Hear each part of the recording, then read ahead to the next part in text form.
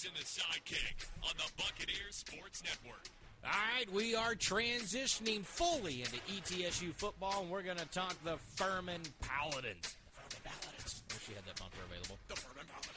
Anyways, Jay Sandos, Mike Gallagher, we've talked hoops. We're going to talk, I will say this, before we sort of shut the door completely on hoops, we have discovered a new fun segment early next week. I think we'll break it out. But we're both pretty pumped about it on an accident. That I think that's how it always works. We always seem to like, hey, let's do this. It's like, you know what? It'd be one of our best segments we've got. So that's what we're going to do. We got a new segment there. That being said, we can talk a little foosball. I mean, it's going to be played. Wing B Green Junior Stadium.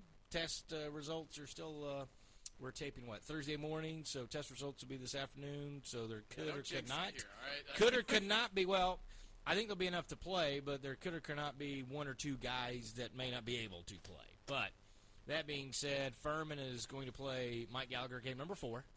ETSU clearly playing game number 2. You would have to imagine advantage Paladins for just getting in more of a weekly rhythmic rhythm. Well, that's what, to a rhythmic rhythm. I like that. That's what Randy Sanders said last night, but also he made a good point on ETSU's side, gotten some time to get healthy. You can only imagine after, 454 days? You're the day expert here. It was like 454 or 455 days between games. Your body is just not going to be used to the type of beating that it takes during a game. And it's kind of in different stages, having been an athlete in a much less contact-based sport at the collegiate level.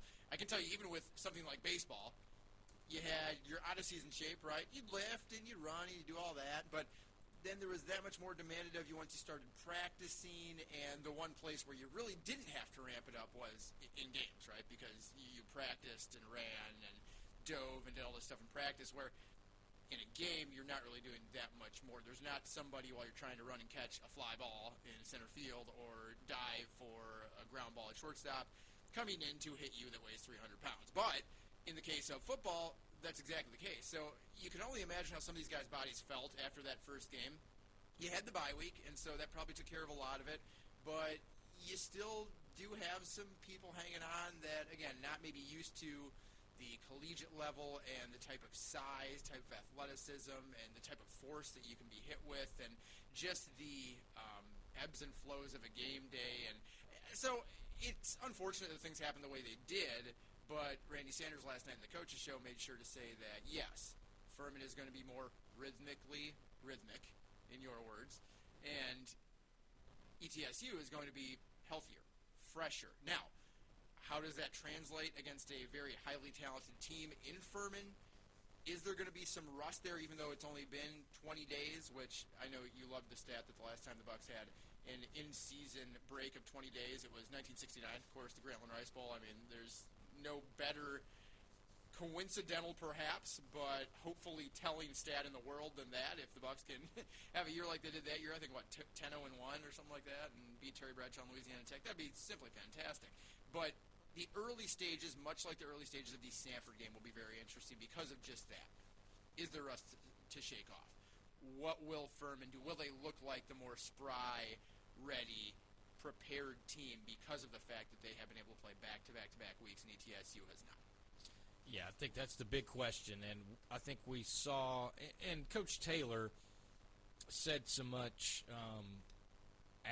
before the game. He wasn't sure what exactly Stanford was going to do. And so some of that slow start was because they were preparing a little bit more for the run, and they scrapped all the run, went to the pass.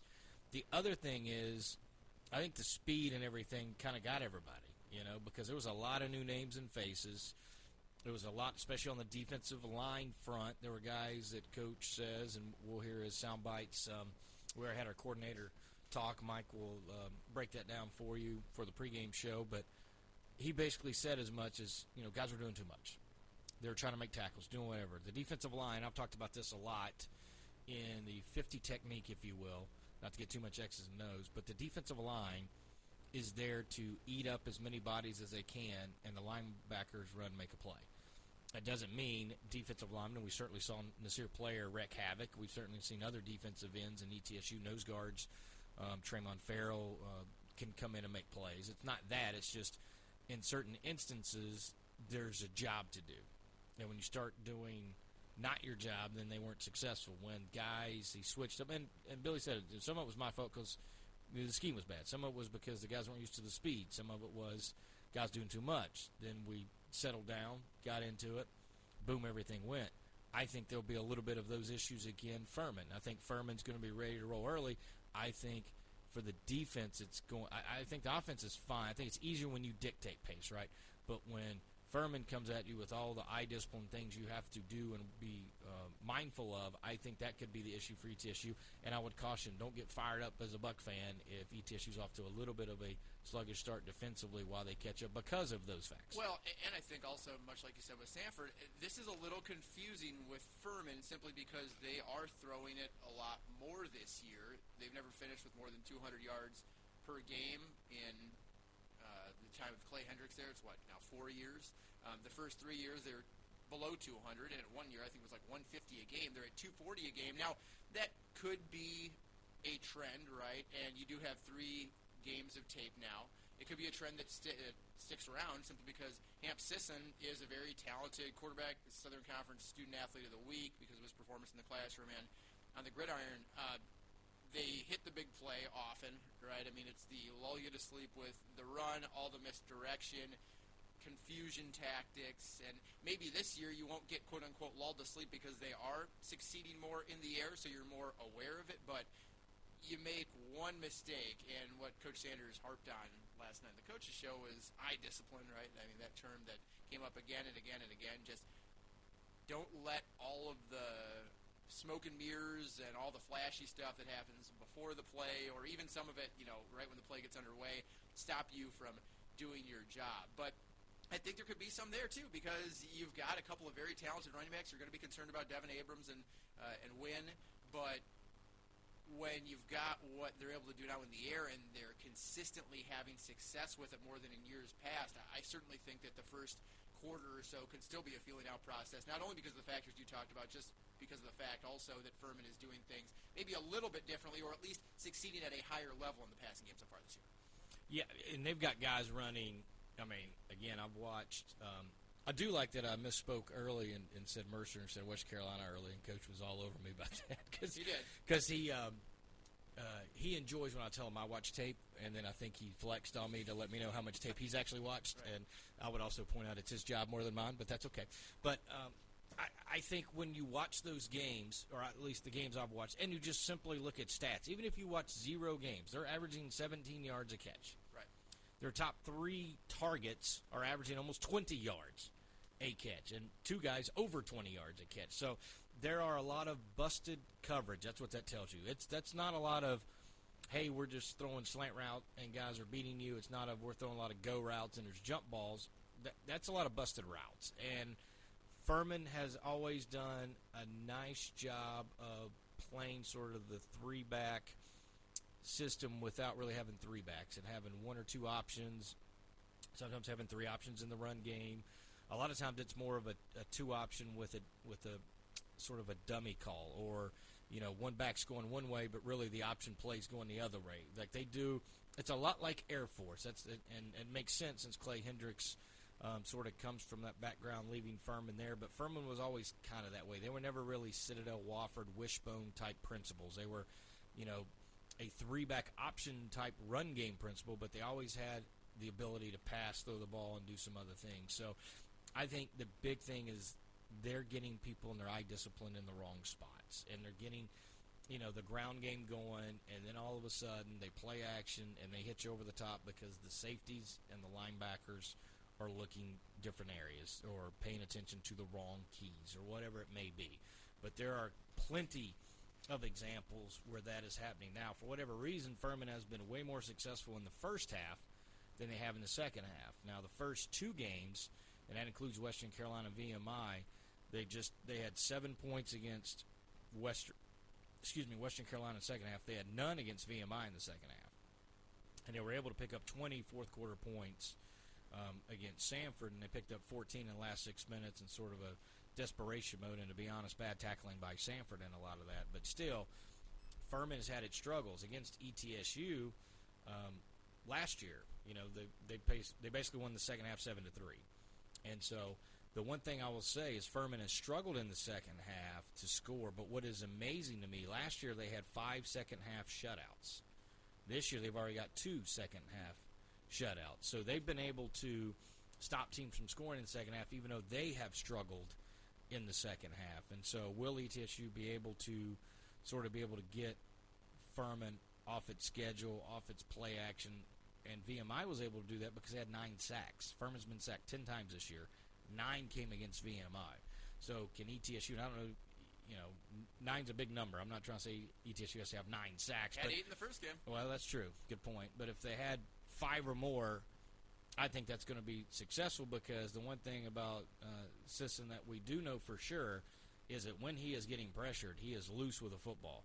He has made some horrific throws under pressure that I'm sure are making coaches cringe, that don't even pull for Furman just watching it. And VMI had a couple opportunities at extra interceptions that they just dropped, and Coach Sanders asked him during a break. I was like, hey, I was just curious, did you see the 2 drops by number 7, the safety for VMI? And he was like, what's amazing to me? He said, people ask him what the biggest difference between sort of the FBS and FCS level is. And he said, a lot of times I was thinking maybe it's the line, maybe it's this, maybe it's this. Size. He goes, it's the secondary dropping footballs is the biggest shock to me. He goes, there are more, when I watch tape, interceptions dropped than any other thing than he could come up with. And so I think the one advantage ETSU has, and I think you would agree with this, is that the ball skills for ETSU secondary has always been there and will be there, I think, especially because we know Tyree Robinson, as a safety, can make a lot of interceptions, had 5 a couple years ago. Mike Price was a cornerback converted to safety, so he's going to be able to make a grab. And we know DeLentz and Elijah Huzzy, even his first game, can make grabs. So if the ball is thrown up for grabs carelessly, I feel pretty good about ETSU winning the turnover war, and that's going to be a huge number. Yeah, and that's something Randy Sanders talked about last night, too. Turnover is a place that he thinks the game can change. Kicking, third downs, and red zone being the other ones. Now, maybe you can say that every weekend, right? Like, Coach is very good about keeping pretty generic with his keys to the game and not getting too far in-depth to give anything away leading up to game time. But if those truly are the keys, then this is going to be a big task for ETSU, because Furman's the best on third down defense in the league, second best in the league on third down conversions offensively, and 3 for 3 on field goals, 11 to 12 on extra points, and they're the only team to score in the red zone every time they've been there this year, 10 for 10 with 7 touchdowns. You look at some of these stats that we talk about, and for Furman, I think it can be maybe a bit more representative, right, because you've got your 3 games of the 8 that you're going to play this year, so you're almost halfway through the season technically, and in a given year, you're not going to play more than 11 or 12 football games anyway. With ETSU, it's tough to tell. Are you going to get probably not 8 sacks, right? But if you can apply the pressure, whereas Furman has only gotten 3 sacks in 3 games, which is crazy to see, because Adrian Hope is someone that in the 2018 season was, you'd have to say, one of the best freshmen in the nation. 15 sacks, led all of FCS. I think he finished 4th in the Freshman of the Year voting, but he was about as good as it gets. So that's definitely an area on both sides of the ball, not just when ETSU is on the defensive side, but when the Bucks are on offense and protecting Tyler Idell or Brock Landis. Coach, once again last night, left the door open to see some other quarterbacks aside from Tyler Idell, though I don't think Tyler did anything to loosen his grasp on the quarterback position. Coach was quick to say, he's our guy, but Cade's doing some good things, Brock's doing some good things, some smoke screens being thrown up, but you did see Brock Landis in that first game, if only for a couple of moments. So there are, in those keys that Coach Sanders talked about, some, I think, things to be worried about for ETSU. This is a Furman team that has had a lot of success under Clay Hendricks. They're ranked, number 16 in the country right now coming in, so that's not by mistake. They only have the 1-point loss to VMI. It's kind of a fire versus fire matchup up front. I'm excited to see both running backs, in terms of the top running backs, with Devin Wynn and Quay Holmes, because you're also facing, and again, take these stats with a grain of salt because ETSU's played 1 game, but the top 2 rush defenses in the league, and I think with Furman having some really impressive size on that right side, Jordan Harris, Reed Krober, and Bo McKinney, all very experienced as well, all over 300 pounds. That's an area to keep an eye on, is runs right. And again, Furman's going to do a lot of runs kind of everywhere in misdirection where you think it's right, it's probably left, or it's going to go in the air. For ETSU on the offensive side, are they able to steamroll again? Quay Holmes, you know what you have. Jacob Sailors, you know what you have. One of the questions on the coaches' show last night was, how are you going to get both on the field? An ongoing one for Coach Sanders, but it's one you've loved. I love it. I've been hammering it for almost a year now, so I was a big fan of the caller. I think it was Donald. Donald. That's Donald. Right. He came in with some energy. He came in hot, buddy. He was ready to go. He did. He wanted a can opened up, and he omitted the entire saying. But I think Coach Sanders, you and I knew exactly what he was talking about. So who wins that battle up front? And for ETSU, right now, you look at what they have in that front three, front four, however you want to phrase it, depending on what the linebackers do in a given play. But that's been, at least coming into the year and looking at the depth now, an issue. You know, I think that they're equipped to stop Hamp Sisson. Are they equipped up front to stop Devin Wynn and the run attack of this Furman Paladin team? And they come plentiful. You know, Wynn's the guy that really gets all the sort of the love, and he's a 2,000-yard rusher. You would assume he would. Abrams, Roberto, Anderson, Thomas is a speed demon. Remember last year it was Corey Watkins was the guy that could fly. Now it's Kendall Thomas. If they give him the ball, they're trying to get on the edge. They're trying to hit a big play. And then maybe the most underrated tight end so far in the nation is Ryan Miller. 7 catches, 4 for touchdowns. He's a reigning SoCon Player of the Week. And, again, he's averaging like 21 yards a catch. And his long was 73 last week, was on a tight end screen. Ooh. That he was able to break a couple tackles, and then he outran the rest of the defense. So he's not like your average tight end, I think, when you think of a tight end. And the game's changed a little bit, right? Speed is a little bit more of the game. But Ron Miller, I mean, he's listed at 6'2", 221, and he outran the entire secondary That's always and been pulled my away. least favorite play in any offensive arsenal is the tight end screen. But when you have someone like him, it can definitely be effective. It was very interesting. Matter of fact, they've scored on a few different screens. They scored on one against VMI as well, and they got one against Western Carolina, but 3 different guys have scored on screen. So the screen game is certainly a part of their offense because they've thrown 3 touchdown screen passes to 3 different players. So it's something that you should be expecting, and basically if ETSU is hitting home, and that would be the thing I think that would slow down the pass rush, right? If they are getting to Sisson, and all of a sudden, boom, hey, somebody let me go. Am I smart enough to recognize that, you know, there's a reason why they did that? So I think Ron Miller's right now having the best Southern Conference season as a tight end. 3 games, 4 touchdowns on 7 catches. I mean, and gaudy numbers. So they certainly have to watch out for him. I think he can't get lost. I think it was the game where Austin Herrick sent the school record for passing yards, and I think it was like a 56-35 game or whatever that was, the rare onside kick for a touchdown, if you remember, for Furman. But that was a game where the third-string tight end caught 2 touchdowns against ETSU. It was one of those deals. So they use their tight ends a lot. ETSU certainly likes to use their tight ends. There's some good mismatch advantages, I think, especially if Furman's running the football, and ETSU has to be in the base because of obviously Miller has some speed to him.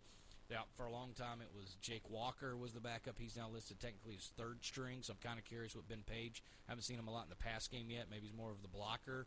But I think the tight ends will be huge. And then special teams is the one thing I think ETSU has a real good advantage. Furman's already lost the game because they missed an extra point. And granted, the extra point happened in the first half, but they didn't score again. They lost 14-13 VMI. They've given up a punt return for a touchdown. They've given up a 65-yard return on a punt. They had another one that was almost 70 yards but got called back on a penalty against Sanford. They've yet to get a touchback on a kickoff this year, so they're giving up returns. Now, their coverage has been fairly good because the average starting position is at the 22-yard line.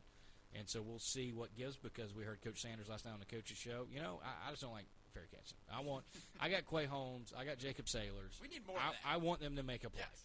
So something's going to give. ETSU, if they give up a score or certainly to start the first or third quarter, they're going to get a kickoff at some point. ETSU will try to return that.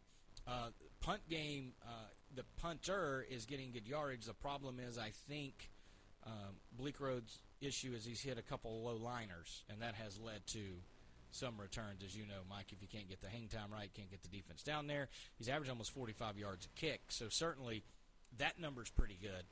But I really feel like that's an area where ETSU could have a huge advantage in. Now, Furman does have a very talented kick and punt return, DeJuan Bell. I think most people remember him. because he took the kick and took a knee on the 2 instead of the fair catch, led to the safety loss. He was a true freshman then. He certainly learned. And again, I've gone out of my way to defend him. That was the first year of the rule, and we saw ETSU had 2 blemishes trying to figure out how to execute the fair catch back then. I think teams have figured that out now. It's not a big an issue. Although, wasn't it Sanford that the deep guy called for a fair catch, the up back caught? Oh, yeah, you weren't there. So the opening kickoff of the game, the deep back called for the fair catch. The up back stepped backwards and caught the ball. So because he didn't call the fair catch, the ball was dead at the 12-yard line instead of getting at the 25. So that which is the same rule that they got Chattanooga on, except the guy for Chattanooga wasn't calling for a fair catch. He was pointing at the ball. Yes. And he went back and reviewed it. What was that, 2019, where they just got Oh, no, that was this fall. The kick return right. against Western Kentucky, right? Yeah, Western Kentucky should have won the game. Yeah, it's the one time I might have accidentally for a few seconds felt sorry for Chattanooga. Might have. It was a horrific way to lose a game. It was. Honestly, I don't know what I would do in a booth if that got reversed. One more thing. 2 least penalized teams in the league in terms of yardage. Now, again, right, 1 game for ETSU. But if that can continue for the Bucs, I mean, that's going to be a pretty noteworthy thing because since football's been back, they've ranked last in the league in penalty yardage, 3rd to last the year before in 2018, kind of middle of the pack in 2015, 16, 17.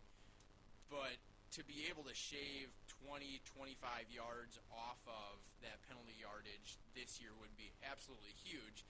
When it's been at its worst, it's up around 60 yards per game, more often around that 40 or 45 mark, just 15 in the first game, where Furman, over the 3 games, is averages 25 yards per game in terms of penalties. I want to give you a little bit of trivia here. Don't look at the screen. I see you looking at the screen. You're cheating. You're a cheater. In 1997, ETSU went into Paladin Stadium and set 2 records in a 30-point victory. October 25th, the date. They scored 48 unanswered points. What were the 2 technical records? Because unanswered points is not kept in the stadium. They're stadium records and still stand to this day. I was looking at some history. The series is very interesting. Was it rushing yards? It was not. 16th ranked Paladins. Funny enough. I think they're number 16 right now. I'm trying to think. That was a massive second half comeback. It was. And it wasn't rushing yards. How about fourth quarter points? 34 fourth quarter points. And for an opponent, 58 points was a record. You're a freshman in college? I should have let know. What do you remember about your freshman year? Actually, that would probably been my second sophomore year. Okay, so that's fair. But I should have known the 58 off the bat because I remember reading that last year. But the points I didn't remember. But it was very interesting because I went to that game. Mike Scott, who's a talented safety, actually was suspended for that game and rode down, I believe, with a few of us from the athletic department because he couldn't travel with the team. So that's the only reason I remember this game quite well. And there were a couple turnovers, but there were a couple quick hitters. But a huge game by Brandon Walker and by Brian Edwards running the football is really what besides Mike Scott not playing, turnovers in the fourth quarter, and then ETSU capitalizing very quickly. That's about all I remember of that. 3 years later, 2000, I believe it was in the Dome, hadn't knocked off a ranked team since that 1997 game against Furman, who made the game-winning kick for the Bucs. That you have to know. Jerry Chapman. Oh, get out of here. It wasn't Jerry Chapman? It was not Jerry Chapman. Initials are the same. First initial, last initial, the same. Oh, clutch goodness. Kicks. Known for his clutch kicks. Not J.J. German, you're wrong. I know. Hold on. Oh. 6th-ranked Furman upset 23-21, October 21st, 2000. Game-winning kick. Come on, Jason. No. It was the same that kicked the game-winning field goal to end the program, right? That's right. Oh, my gosh. Come on. He's a local boy, too, from Knoxville. Hold on. He's from Knoxville. Come on. He came last year. I talked to him for a while. Oh, my gosh. Why am I drawing a blank? This is bad. This is terrible. CC. Initials CC. Oh, my gosh. I'm even giving you the initials now. Come on. I know it. I know. I'm glad Matt Wilgem is on vacation, not listening to this right now. Matt, please give Jay. Because I could see the number, And I could see him throwing his helmet after the game against the Citadel. I can see all of it. Oh, my gosh. I got it highlighted for you. Here it is. I can't even see that far. No, you can't. Conchelis. Conchelis. Oh, it's so bad. That is so bad. I am very disappointed in him. Jerry Chapman was 96, 97. Yeah, that would make sense. He would have graduated by then than Conchelis. Yeah. It's very interesting, though. So you've got all these Conchelis. great victories against Furman, and of course the one you talked about with the safety, Austin Herrick comeback, just a couple of years ago. But I think the Paladins lead 26-8 in the series, don't they? Yes, 26-8, and in Johnson City, ETSU's 5-11. Ugh. Now, Green Stadium. You know what they are? 1-0. 1-0, baby. That's all that matters. 1-0 in Green Stadium. All right, here we go. Let's when we come back, we got a very special fail downs. After this, San Jose Sidekick, Buccaneers Sports Network. Over the last 70 years, Johnson City Power Board has had a few different looks, but we've remained the same trusted partner you rely on. Now, we've changed our name to Bright Ridge to match our vision, to deliver on our promise of great service you can count on, embracing common sense technology to strengthen the communities we serve. We're glad to be your public power provider. Bright Ridge, new name, renewed promise. Learn more at brightridge.com. 1, 2, 3. Fail. 1, 2, 3. Fail. 1, 2, 3. Fail. 1, 2, 3. Fail that. 1, 2, 3. Fail. 1, 2, 3. Fail. 1, 2, 3. Fail. 1, 2, 3. Fail that. Fail. Now. Fail. Now. Fail. Fail. Fail. Now. Fail downs. Fail downs. Well, you have to know where I'm going with fail number one. I mean, it's pretty obvious, I think, if you've been looking at any news in sports, that Dak Prescott signing a 4-year, $160 million Wait a minute. deal. Say it with me. Championship. Oh my gosh! No? One playoff win, 4 years at $160 million, with record-breaking numbers all over the place. $66 million signing bonus. Just give me Fatty Fitzpatty. $126 million guaranteed. Sounds logical. He's going to make $75 million on that deal in year one, which is more than Patrick Mahomes is going to make in the first 2 years of his mega deal. It's worth $500 million. Makes sense. I do All not this get it. makes sense So for Jerry Jones. let me just Not for us. He did say, did you see his quote after? He said, boy, if Yes. there's one person I'm happy that took advantage of me financially, it's Dak Prescott. Oh, I thought it was going to be one of his ex-wives. No. Did you also see Michael Irvin on Stephen A's World screaming about how Dak is the best leader and this is the greatest signing in the that could have been a fail in itself. Do we think that Michael Irvin still gets paychecks from Jerry Jones? Oh, yeah, for sure. I think so, too. Yeah, no Okay. doubt. I'm just throwing it out there. I could have had just an all fail downs on Dak Prescott's contract and the reaction to it, but I just want to drive home the point here. Who would you take? Dak Prescott or Aaron Rodgers? Right this second? Don't think that Or way. no. Don't think Okay. Before you do this game, is it quarter? Win a game tomorrow. Oh, Rodgers. Not even Dak close. or Deshaun Watson? Watson. Dak or Patrick Mahomes? Patty. Dak or Josh Allen? Josh. Dak or Russell Wilson? Russ. Dak or Tom Brady? Just won a Super Bowl. Tommy. And then we get a little bit more murky. Dak or Lamar Jackson? To win a game, now if it's a playoff game, you might not want to take Lamar. But Dak has won one playoff game. I mean, so has Lamar. So they're Lamar. Yeah, Lamar. Okay, so Lamar. already, let's see. He's already the 1, 2, 3, 4, 5. Can I say he's already this? the 8th best No, quarterback. in the league I was according going to you. say if he's in the top 10, I was going to say he's probably 10th. So here's my. And I don't have a list right in front of me. Here's my other one Okay. that I think would be in the running for that 10th Okay. spot. I have never liked him, but he has had a good couple of years. Dak or Ryan Tannehill. Tannehill, I tell you, yeah, and some of it's about team and fit, and Tannehill's in the perfect. Yes, I would take Tannehill because he knows what he's doing there. Dak or Kyler Murray. Maybe the upside's higher with Kyler, but you're not sure. Yeah, so if we play tomorrow, so this is interesting. So if we just play tomorrow, Correct. who am I taking? You're not going to believe this. I'm going to say Murray. Yeah, I don't disagree. I don't hate Okay. that. And then Dak or Justin Herbert, who had arguably one of the greatest rookie seasons. And No, it's true, but Probably take Dak. I'm going to take Dak Okay. on that one. I am Okay. going Dak on that. And then I didn't include Drew Brees because is he still in like a kind of weird limbo between retiring? I would take and Dak over anybody who's playing? starting for the Saints right now. Okay, well, yeah, right. I mean, I don't even know who it is. Taysom Hill, Is it yeah, Jameis? Is doesn't it Taysom? I'm still going Dak. I threw Baker Mayfield in here just for fun. That's probably a take Dak in that case. right? I still would take Dak. Yes. Okay, so you have him 10th. If you have him behind Tannehill and Kyler Murray. Yes. And that, again, without knowing all the list and putting too much thought process in it, I think, and again, I'm not even saying he's still not maybe 10 to 12 or 13 range.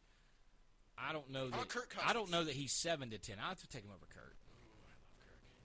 Well, I'm a Vikings guy. And I'm a Kirk apologist. But like, I'm going to take looking Dak at, over any New England quarterback right now. I'm looking at the rest of the Over list. any Jet quarterback. Matt Ryan, I'd probably take over Dak. any Miami quarterback. Phil Rivers retired. Derek Carr, you probably take I would take Dak. Yeah. Matthew Stafford, I'm not a believer in the trip Okay, to now LA. Matthew Stafford at Detroit, I would take Dak. I'm kind of curious because he's going to have a lot of weapons. But again, right now, not knowing anything else, I would go Dak. But 4 weeks into the season, I could maybe be swung on that one. Big Ben, kind of trending downward, a little bit older. Yeah, One game, though, he got two Super Bowls. well, and I'll say this: if you look at Big Ben's start to the seasons, he's been ridiculous. So the start of the season, I'm going to take Ben. The end of the season, I'm going to take Dak. Can I do that? Can you split it? I don't think you can do that. So here's my point. I would take Dak. You got him as the 10th best quarterback in the league, and he's going to make $75 million next year.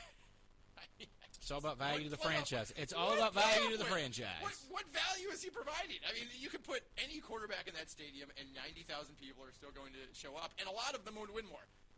Dak or Ryan Fitzpatrick. Ryan Fitzpatrick wins some games. He's still slinging it around with that beard. I love Fatty Fitzpatrick. I hope he goes to New England. Unbelievable. Second fail. I don't know if you saw this. This is maybe a pros versus Jays. Have you ever had a panel of a set dropped on your back? In general. Or been hit by anything more than 200 pounds? Not by more than 200 pounds. I've had a light, like one of those little pop-up stand-up lights land on me, but that's clearly not 200 pounds. So no. That's still not fun. No, it was not. But on ESPN FC radio, I guess I broadcast it as a telecast because I saw the video, Carlos Orduz hit by a falling piece of the set that looked to me like it was a good few hundred pounds. Absolutely massive. A couple of seconds passed, and I would love to hear your thoughts on the bigger fail. Now, you got to be a professional, right, if you're the main host, and they cut to a shot of him on camera after this panel falls, and what looked to me like it split this poor man in half. And incredibly, we're not dancing on the grave, right? We wouldn't have it be in fail downs if it were actually sad. Apparently, he's totally fine. I have no idea how. Has a bruise on his back, and then he said a bump on his nose, but it's not broken.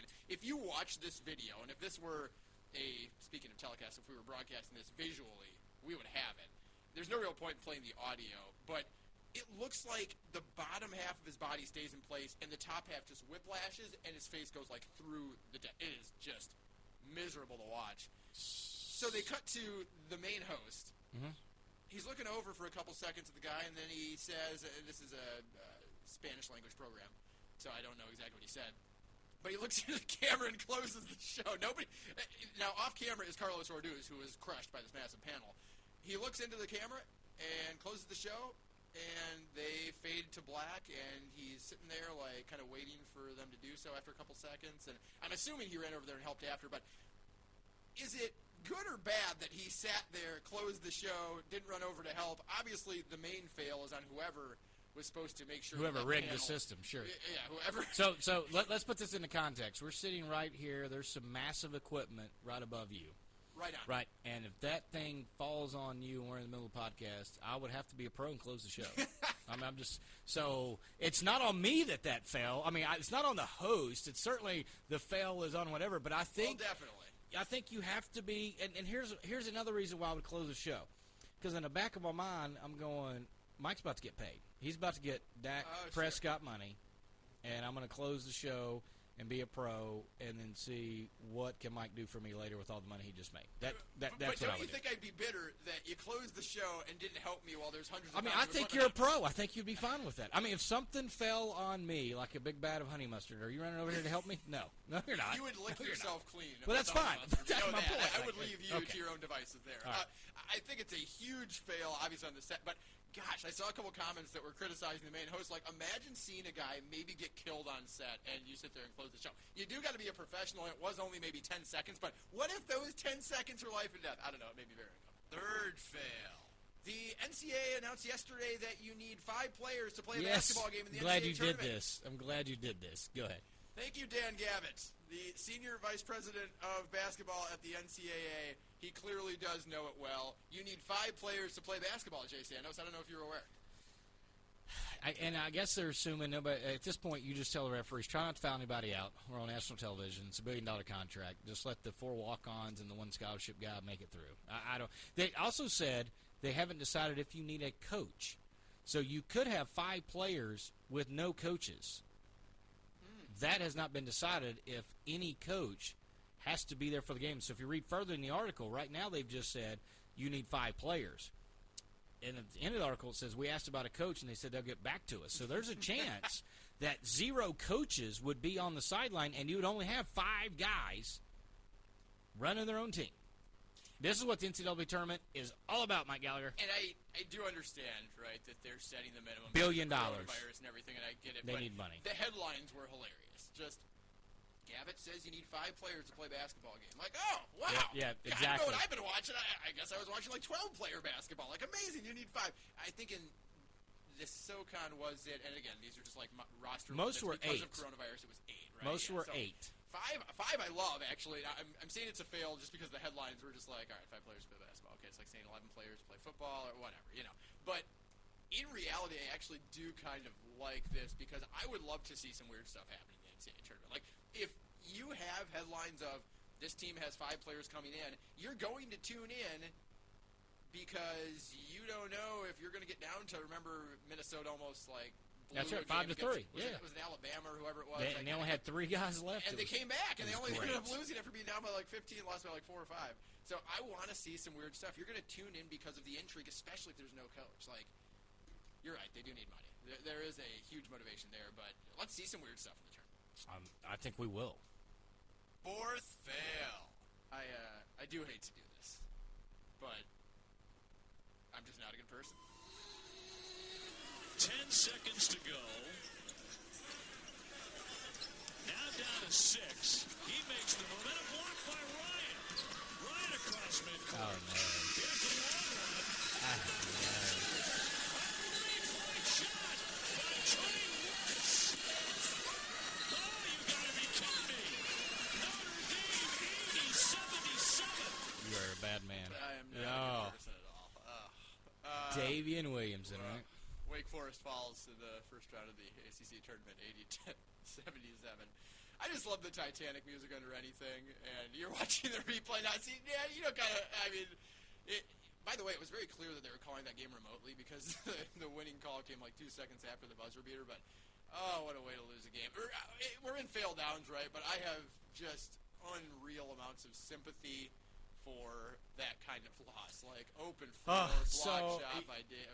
You know what's crazy about this was I had talked to Coach Forbes after the Wofford game, and he sent me a message and was like, "Are you watching this?" Or are you? And I'm like, "Yes, I'm." Actually, I just got back to Johnson City and was in the dome, right outside the dome in the parking lot, watching the last 30 seconds of the Mercer Wofford game. And so he was like, "Oh, what were they doing in the management?" So I asked him. I said, "I know if you're tied, right, you kind of hold, and if you're down 1-16, you're trying to score fast or whatever." So they're tied, and he said, "You know, you probably still want to take a shot with 4 or 5 seconds so that you have a chance at an offensive rebound because the chances of the defensive rebound and this 80-foot heave is, you know, not good."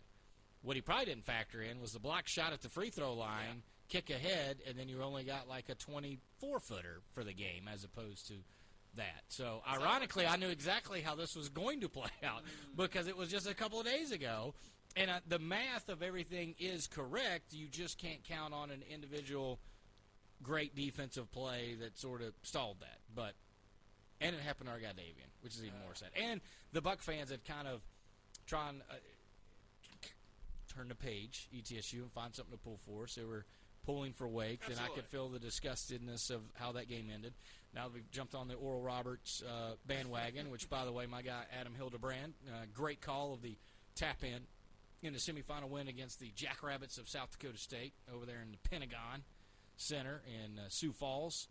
And if you need another reason, his wife, grandparents from Tri-Cities. So he comes to Tri-Cities quite a bit, and he comes by the Dome a lot. So if you want to pull for somebody, Oral Roberts, people, jump on the bandwagon. Here we go. 77 all, David Williamson blocked, and then like a 30-footer from the right wing. I mean, just a dagger to a tougher season for Davian, Coach Forbes, rest of the staff there.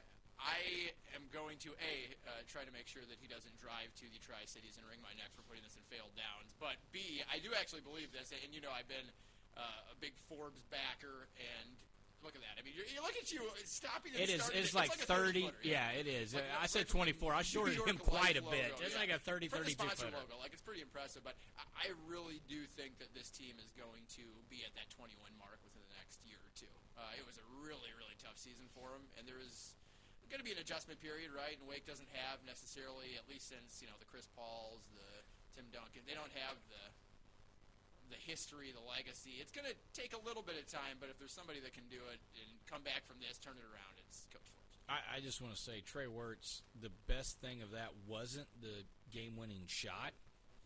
It was the amazing ability to take the mean chest bump and his legs buckle and him not fall. I thought that was impressive. Did you also see that he started walking it off right when it left his hand? I mean, this man knew that it was dead center.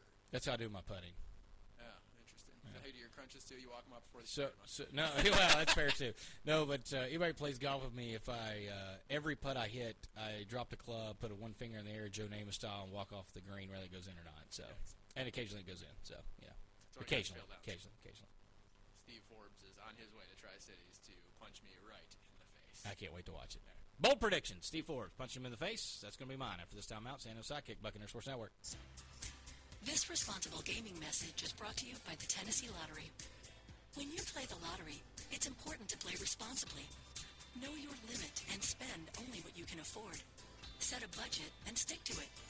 And remember, as long as you're having fun, you're always a winner in our book. The Tennessee Lottery is a proud supporter of National Problem Gambling Awareness Month. To learn more about problem gambling resources, visit tnlottery.com. Tom Brady won't make that mistake again. Antonio Brown to Tampa. Absolutely not going to happen. Klay Thompson, comeback player of the year. You know it. Calling it right now. The season Jim Harbaugh is taking Michigan to the national championship. Well, there's just no doubt. The Southern Conference will be playing football in 2020. Wake Forest. LOL. Why would you do that after Steve Forbes, fell down? most LOL certainly, to Wake Forest? will be back in the blue and gold. Unbelievable. Jay Sandos will fulfill his New Year's resolution, 30 pounds down during quarantine. What you just said is one of the most insanely idiotic things I have ever heard. A simple wrong would have done just fine. Do you dabble in salad? Love salad. Do you really? I do. I eat a lot of salad. Do you really? Mhm. I can't do it. It's not. I mean, sometimes I make it unhealthy with what I do to the salads, but everyone was mad. Southern Conference tournament, when we first get there, it's like, oh, there's salad. I'm over there destroying it, and people are just staring at me. I'm like, just because I look like this doesn't mean I don't like salad. I mean, I might have had 2 cups of banana pudding afterwards, but I'm just saying. Ironically, I bet I eat worse than you eat, just on a day in, day out basis. And Right now, I'm going to say it's not even close, yes, because, and luckily my wife doesn't listen, but, wives go through these food plans, Sure. preparedness, this, that, and others. So right now, it's difficult for me to eat bad. But, so yes, you are. But once, she hits the road like she did in February for about 5 days, it was disgusting what it did to my body. burned pizza rolls exploding out the pocket everywhere. Of course it is, which you hate. Bold predictions. Yep. And you are up. Yep. Say it again. I think it's... I'm sorry, I didn't hear you say it again. 16 and a half, 15 and a half? It is. You're ahead. Who's going first? I can go first. I don't care. I'm going to, for the game prediction, bold prediction, 1 is greater than 0. That's true. It is. Quay Holmes, number 1. Devin Wynn, number 0. 50 or more yards, line of scrimmage more, Holmes over Wynn. How's Wynn in the passing game? I think he's 5th on the team in catches. Let me check that. Let me I check thought that. he was like 3rd or 4th. At least last year, I think he finished like... I think he third, maybe fourth. Let's look at They that. lost their top receiver. I think it was Gordon. So he might get more touches. He is 7th.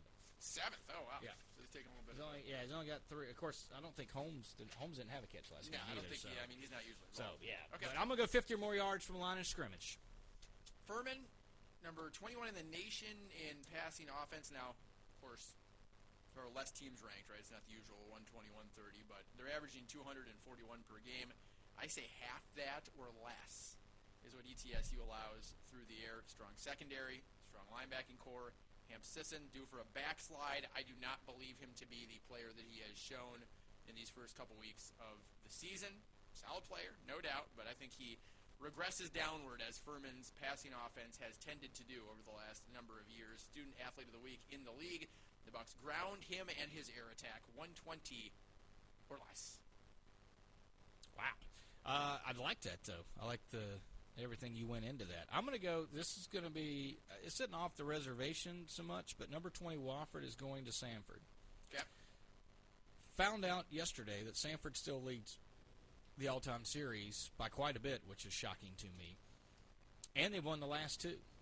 So I'm going to take the 1 and 2 Sanford Bulldogs over the ranked Wofford Terriers. The Terriers are favored on the road at Sanford. I'm going to say the Sanford Bulldogs are going to make it 3 in a row over the Terriers.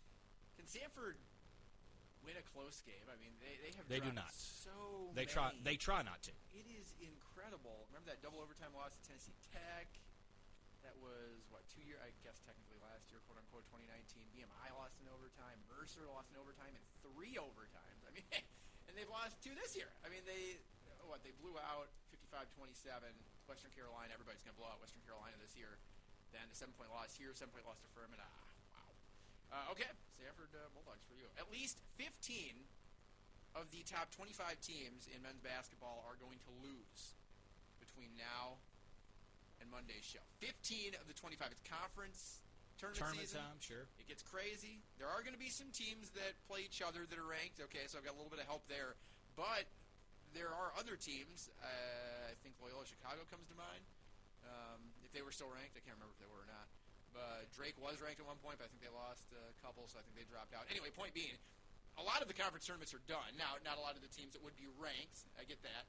But I don't think even all top 25 play over these next 4 days. But Gonzaga would not because they're already so they're correct. For sure out. Undefeated, so numbers are dwindling. So you get that. So 15 of the 25, which is going to be fun to watch.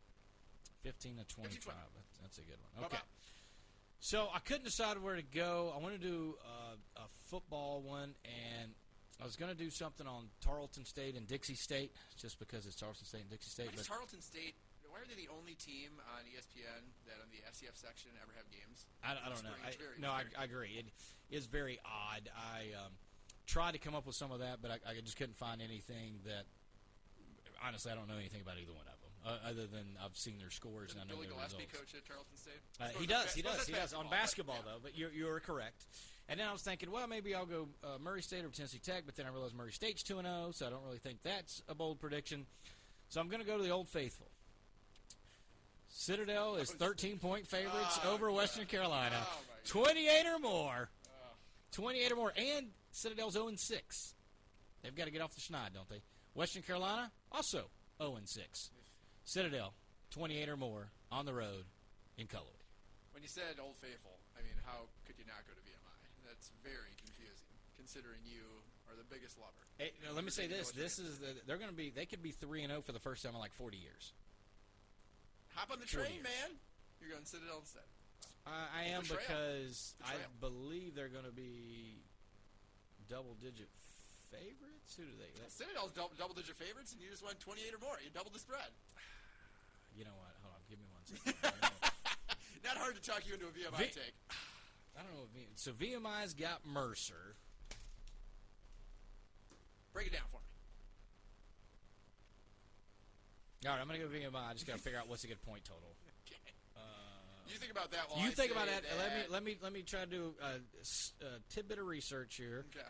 See what the wise guys say, so that I can don't make have a much bold on my third one. bold prediction, but I can fill about 30 seconds for you. North Dakota State is going to beat Illinois State by at least 50 this week, led by someone that apparently Trey Lance is playing, right? He's not just doing the whole NFL. No, Trey Lance is not playing. He is not doing playing. the NFL draft. Yes, he has not played. If you want to, that hurts. Okay. So, if you want to, didn't pay attention you to that. want to give a little. He's doing the NFL draft rounds, right? Because he he's is like a top 15 pick. Okay. All right, VMI is 6.5-point favorites. What if I go 17 or more? Okay, I'll give it to you. 17 or more. 3 possessions. 3 possessions. I mean, they're favored by less than right at a touchdown, 6.5. All right, Trey Lance is going to return for NDSU, and they're going to beat Illinois State by 50. Okay. Okay. There we go. Go ahead, 50. Even if he doesn't come back, 50 is I got to change this. VMI. The Warpath. North Dakota State on the Warpath after that loss 2 weeks ago. Won by half that last week. Won by 25, I think, over, what was it, Missouri State. I'm going to be really mad when Citadel wins by 45. Yeah, I'm going to be so happy. Talked you out of the great take. Was able to redirect you over towards VMI. The manipulation of bold predictions. Brilliant. Illinois State's ranked number 22 in the country, so if you beat a team that's ranked... Yeah, they're 0-2, yeah, but they are. still, that is shocking that would... I suppose so spring football, this is what your argument is for not doing spring football in general, right? Like the top performers will just not play and then go do the draft stuff. Well, especially when you're talking about it could be a top 15 pick, give or take. I probably should have looked that up before I made Yeah, he pretty much said for a long time. He said he's not going to play. I'm going. All right, we're going to recap, and we got a new segment for you on the podcast coming up on Monday or Tuesday. Santa Sidekick. Buccaneer Sports Network. Go Bucks. Let's get at it.